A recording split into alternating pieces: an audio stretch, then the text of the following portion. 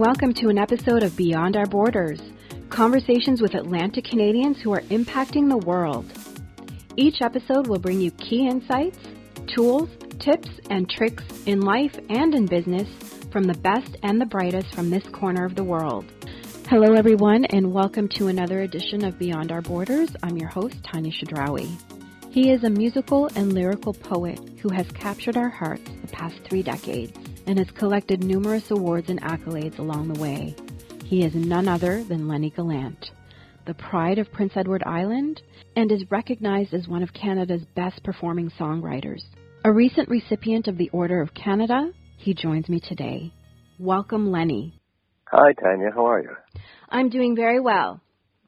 As I mentioned, I feel so lucky to be speaking with you today. The more research I did on you, I just feel very privileged. I hope I get to see you live one day soon. Well, that'd be great.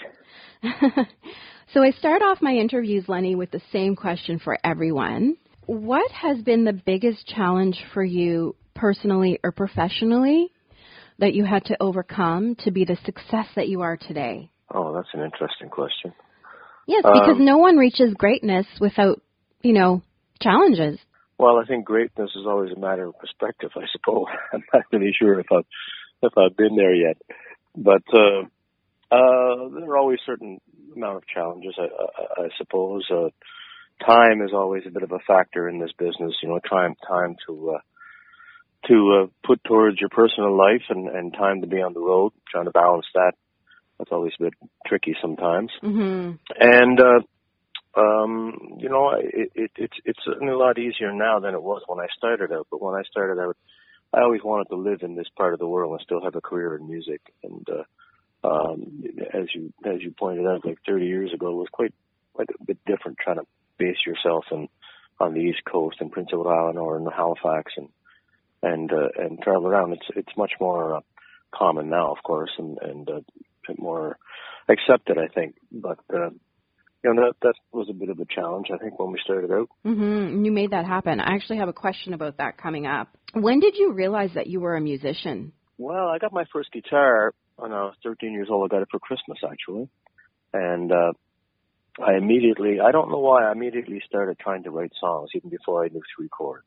I do remember that. And the first few songs I wrote were pretty bad until I discovered a record collection in my uncle's bedroom up at my grandma's house, and I used to go there a lot after school and go through his collection and try to learn some songs and learn the basics of songwriting. I think I wasn't necessarily doing it consciously, but through learning songs by a lot of my heroes, Bob Dylan and Gordon Lightfoot, Neil Young, Leonard Cohen, people like that. A lot of Canadian songwriters, actually, that I sort of cut my teeth on learning how to put songs together. And I think maybe some of it came from the fact that my mother was always a bit of a creative soul, and that she constantly wrote little pieces for the community we grew up in. She always wrote skits, and mostly quite comic skits, but very creative at the same time. And her and my dad and all of their friends used to put on little concerts all the time at various small halls. They were the original small halls festival, I think, in a way, in that they would travel to communities, put on shows in small halls to raise money for some benefit or other. They just had a lot of fun doing it. And as soon as I knew 3 chords on the guitar and put a couple of songs together, I was enlisted, and I was part of the show. So would you say that your family really nurtured this talent in you? I wouldn't necessarily say they nurtured it, but certainly played a role in it. Right. As I mentioned, you are the pride of Prince Edward Island. Tell me about growing up in North Rustico. Well, I didn't grow up in North Rustico. I grew up in Rustico. Okay. But my mom is from North Rustico. Okay. I'm from Rustico, which used to be called South Rustico, and that's another whole story unto itself. Not the changing name of Rustico. But Rustico is one of the oldest communities on Prince Edward Island, and it was and is still probably primarily an Acadian community. Mm-hmm. it's a great little community. People are very, supportive and community oriented. My mom and dad were very active in so many parts of keeping the community alive in little organizations and so forth. And so I like that about the community. I think per capita wise, it's one of those communities on PEI, and PEI is quite famous for this, for being very generous and worldly aware. I think in terms of helping out those that are a little less fortunate. I grew up, in that part of the world with that kind of philosophy, and I think it was, in terms of nurturing. I don't think it was a conscious thing, but I think it is something that I think anybody who grew up in that community would feel a little bit of. Mm-hmm. I have to tell you, that's my favorite part of the island. It's absolutely stunning. The whole island is beautiful, but the Rustico area is my personal favorite. Yeah, a lot of people don't really know where it is until you say, well, it's right next door to Cavendish. Oh, I know where Cavendish is, of course. I passed through Rustico. I know you came to Halifax in the 80s to get your career going. Was that hard for you? Well, when I first moved to Halifax, there wasn't any kind of a structure at all on PEI in terms of support for musicians, and it was only a budding thing that was happening actually here in Halifax as well. When I first moved here, the East Coast Music Awards and all that stuff wasn't really happening yet. It was just in the baby stages, and so people still were of the impression that if you wanted to make it in music, you had to move to Toronto or Central Canada. And yet there were some people, such as myself, who definitely wanted to be able to live where, closer to home and still make a career. So, right. It was a bit, it's a bit of a struggle, Back then there were no delivery methods for your music, so consequently, literally my first album ever was going around putting them in stores myself out of the trunk of my car, kind of thing. And, Your song Peter's Dream, which was recorded in 1994 for The Open Window album, was voted one of the top 10 East Coast songs of all time. Can you tell me what the meaning behind that song was? Well, it's interesting, you write a song and there are times when they just, quite often in my experience, songwriting is a kind of a very slow, laborious affair, and that it might take me days to write a song. It might take me weeks. Sometimes songs will sit around for months before I'll actually finish them. But every now and then, you're given a gift. And, I've talked to other songwriters about this. And Ron Hines says he wrote Sonny's Dream in the course of about an hour. But Gene McClellan wrote Snowbird in less than an hour. And I think the idea is that if you're working at songwriting on a regular basis, then every now and then, if you're working at it enough, then every now and then you will possibly receive a gift like that, where it almost feels like you're taking dictation. And in the case of Peter's Dream, I wrote it very early in the morning, 6 o'clock in the morning or so I started it. And it happened after a conversation I had with a couple of friends right at the height of the fisheries crisis, when it became aware of the terrible devastation that had happened in the East Coast fishery and how many communities were going to be affected by it. Mm-hmm. And we were up late into the night with a bottle of Jack Daniels and talking about this very thing, and at my dad's cabin down on the shore near Rustico Harbor.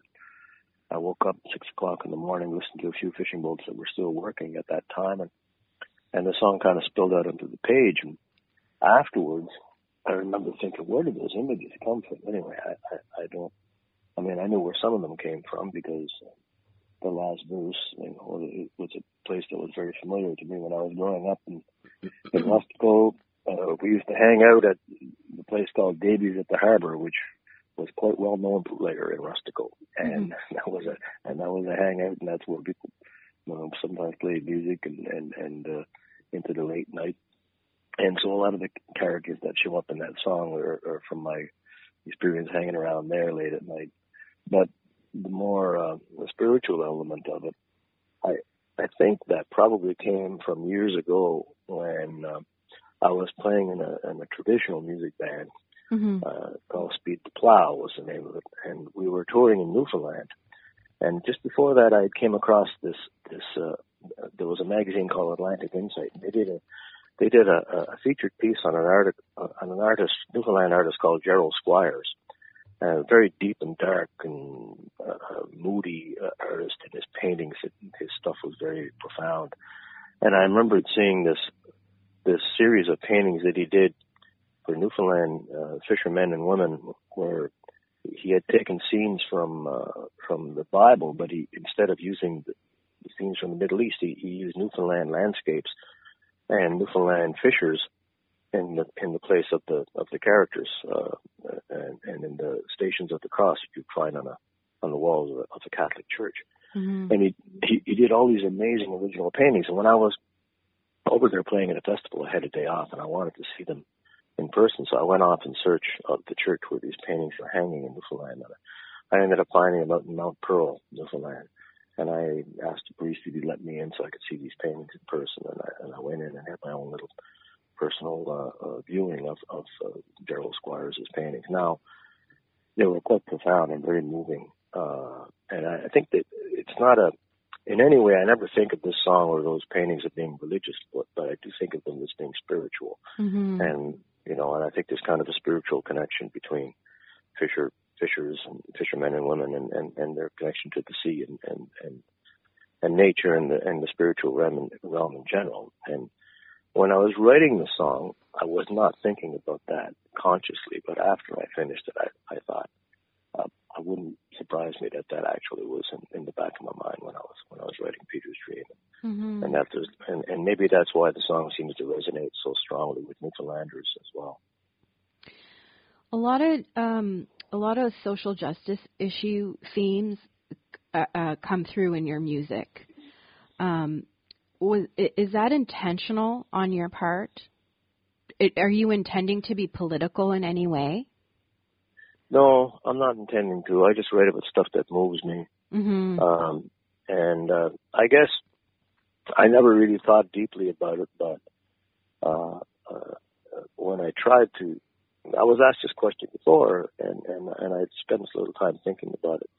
And again, it's interesting how when you're growing up, a lot of your early influences and your early experiences will affect what you do later. Mm-hmm. And I think about conversations I had with my grandmother. I mean, both my grandmothers were amazing people who'd gone through a lot of hardships and survived. But my dad's mom in particular, her name was Edna, and she was quite brilliant in that she had a really rough childhood. She started off as a child of a fox farmer, and then the industry went totally belly up and became quite destitute.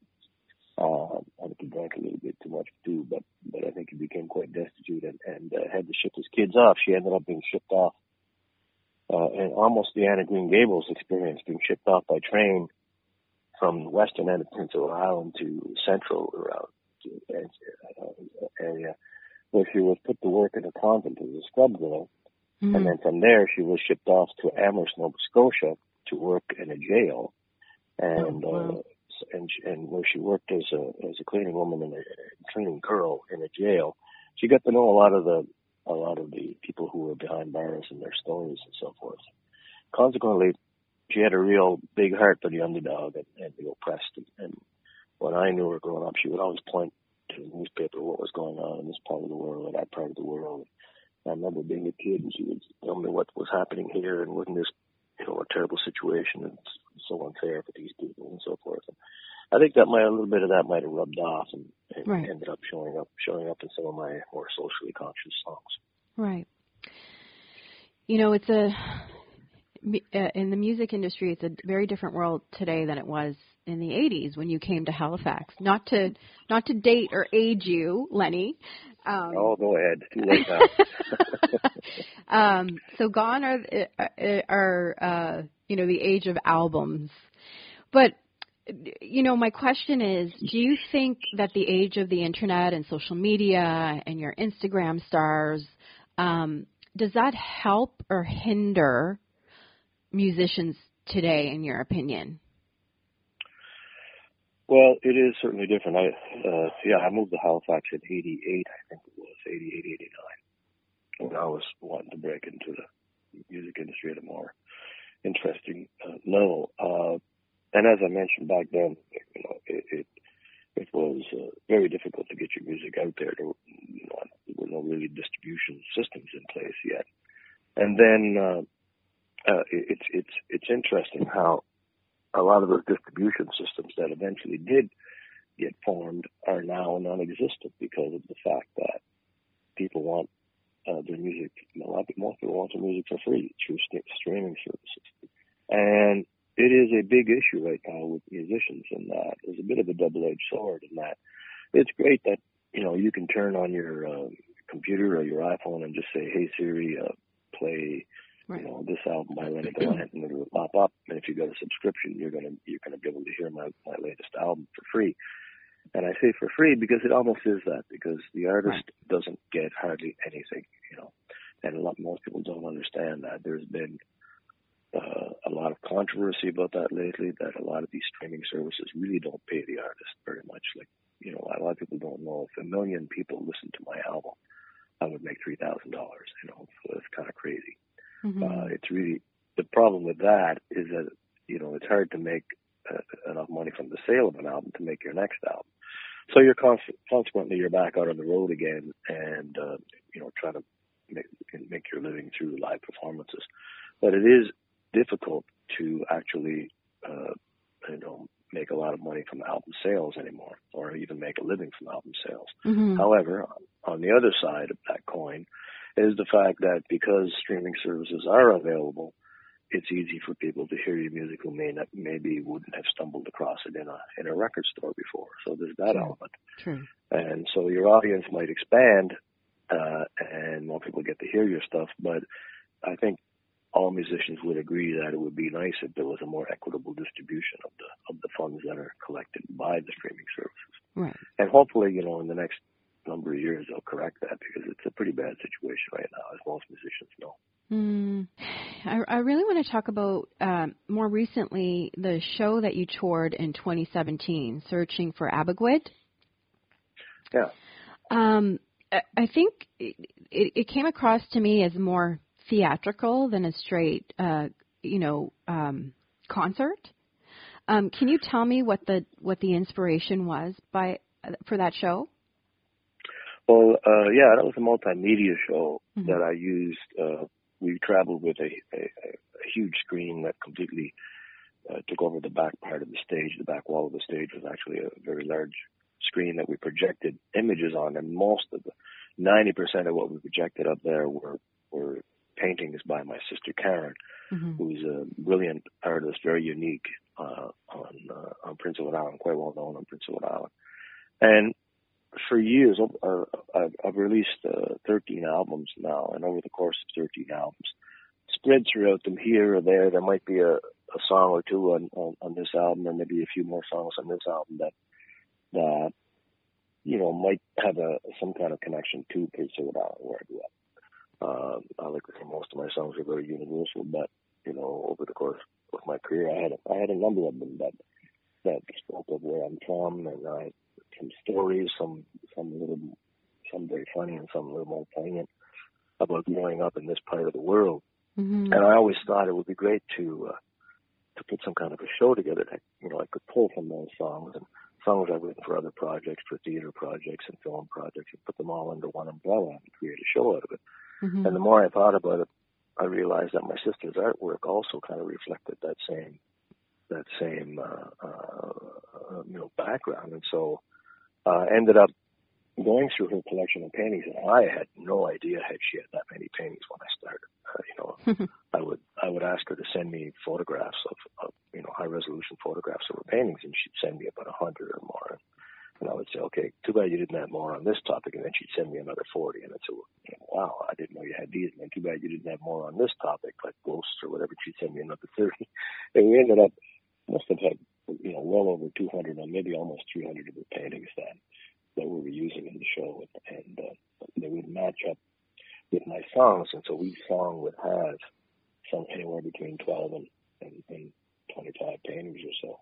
that would be projected onto the screen, and it was amazing how brilliantly they matched up thematically, her work and mine, even though I think she's only ever done like 4 or 5 paintings to an actual song, I thought.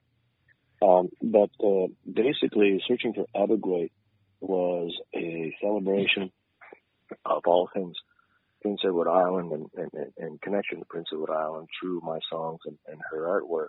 And the name Abergweit in itself is the original Mi'kmaq name for Prince Edward Island, which means cradle on the waves or something, something akin to that. And originally we thought, we did it in collaboration with the Confederation Center of the Arts, and we thought it would run for 1 season.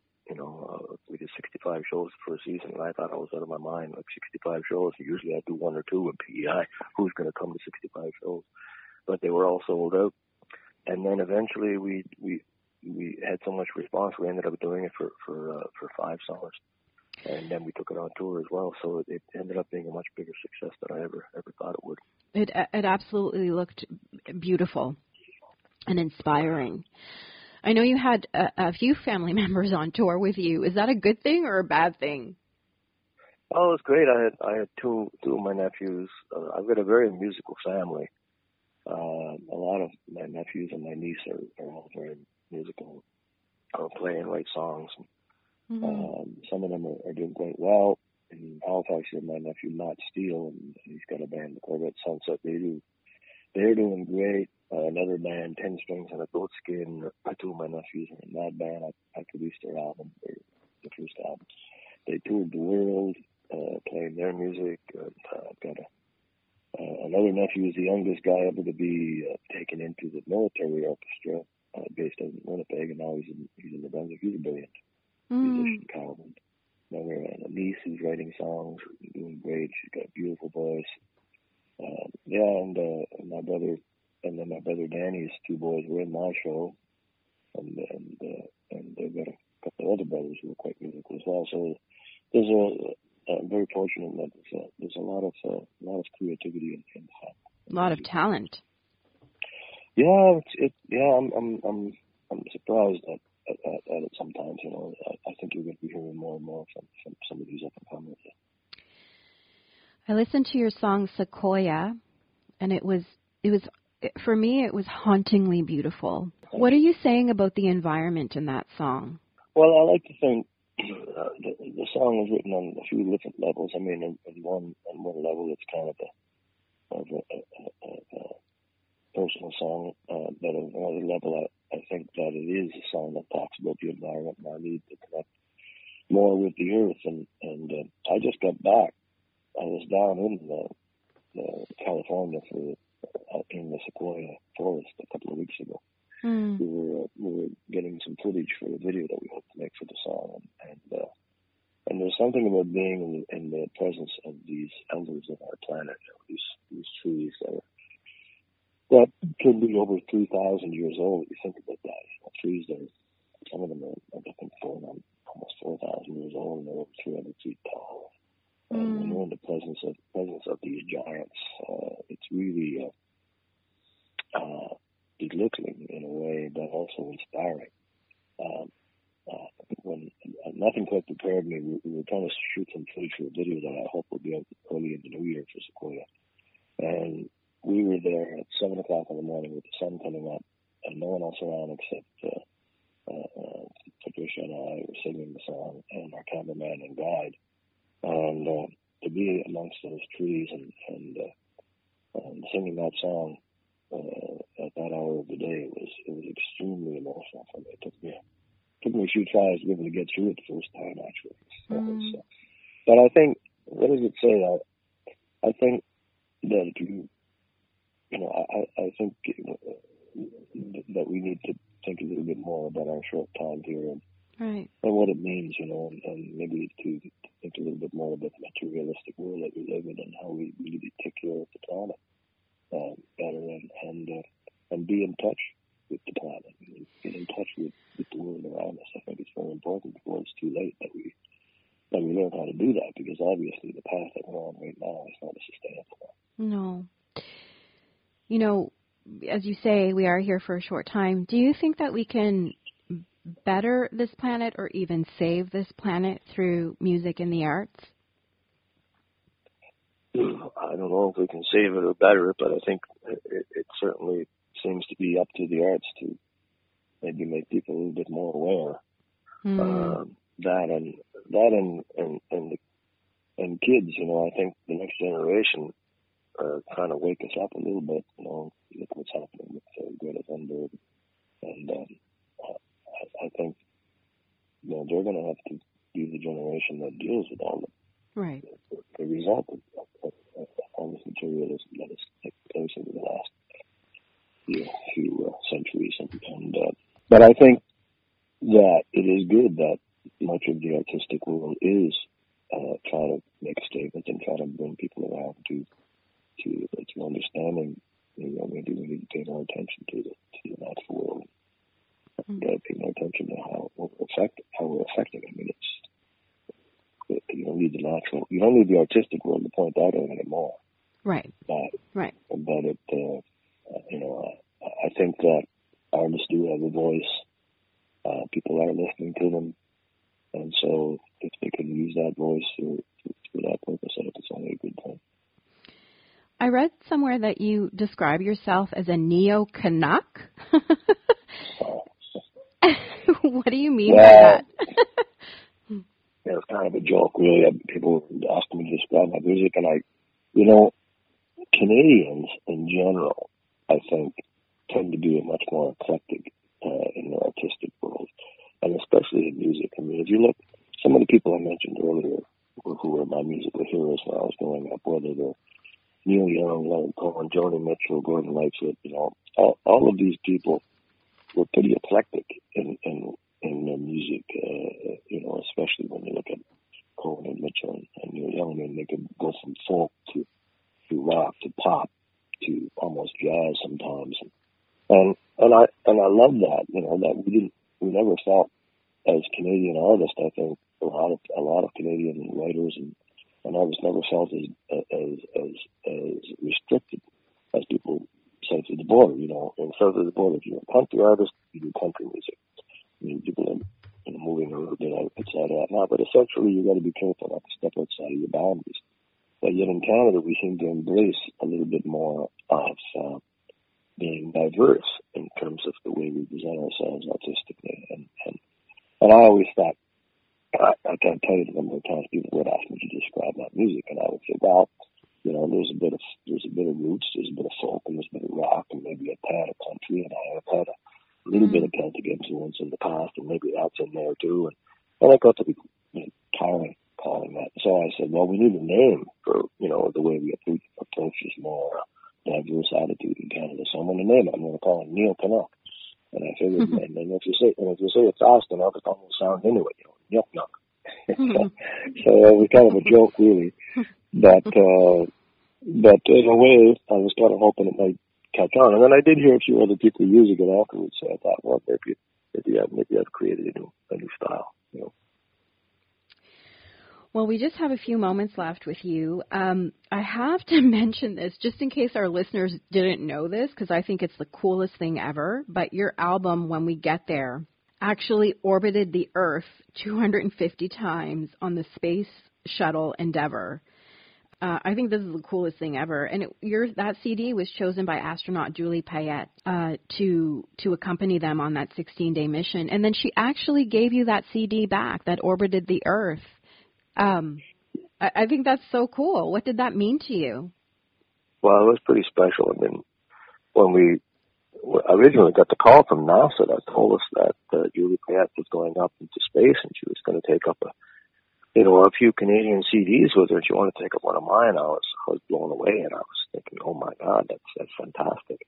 And it's kind of funny because at the time I was in the studio recording a new album, and I was thinking, oh man, she's going to go up on the space shuttle, and right around the time we're releasing this new album, it'd be great if we can get an advance copy to her of this album we're working on at the time, because they needed it well in advance so they could weigh it and everything, very precise with how much baggage they're taking up and so forth. And we thought about it, but I had already needed the artwork and the title for the album, and I realized, well, they're going up on the space shuttle, and the album we were working on at the time was called If We Had a Fire. We thought, nah, maybe that's not the best album to send up there. So we ended up sending the one that was out, which is called When We Get There, which seemed like a much more appropriate title to send up. And it was pretty cool. And that was about 10 or 11 years ago now. And I remember afterwards thinking, man, well, I wonder whatever happened to that album, because I sort of lost touch with the whole thing, and I wondered, well, is it still up there? Do we, whatever happened to it? And then 2 years ago this spring, coming up, I was invited to a reception in Charlottetown. It was Julie Payette's first official visit to Charlottetown, and I was really glad because I was hoping to get a moment that I would be able to thank her for taking my album up there, and maybe ask her whatever happened to it. And it turned out that part of the reason for the reception was so she could return the album. And I had no idea that I was kind of a guest there for that reason. And she went to the podium and she called me up and she presented me with these two beautiful photographs, which I have mounted photographs, one of her and all the crew, and the album is embedded into it and it's signed. And then another one is a picture of her in the space station with a window behind her, and you can see the planet Earth through the window, and my album is floating in the air. So that was pretty cool. I was really cool. I was very, very honored and humbled the fact that my music had made it out there. Well, I mean, funny. Just last night I was watching a movie. I was watching Ad Astra with Brad Pitt,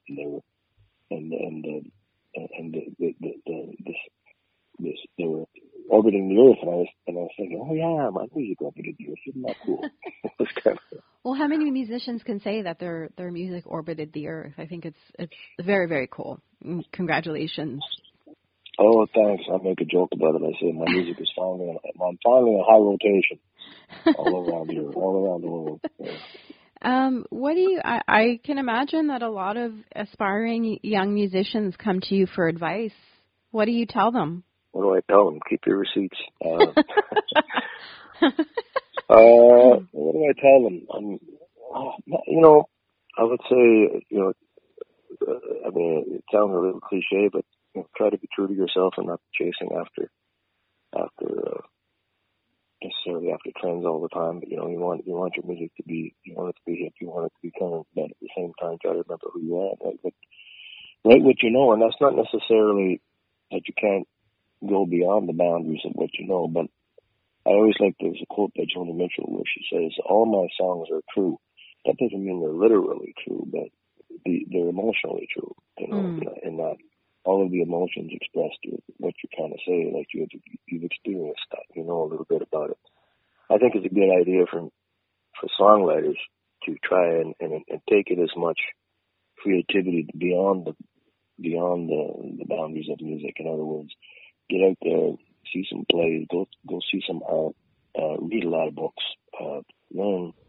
What is it that makes a great piece of prose or a great piece of poetry from the greats, and then and use that as a springboard to bounce off and find your own voice. Great advice. Where can we see you in 2020? Well, the next thing coming up in March, I'm going to be playing with Symphony Nova Scotia and at the Record Corner, and then I'm off on a tour of East Coast in Ontario in May, and then summer festivals and so forth, and then Western Canada in the fall. So I'm pretty busy this year.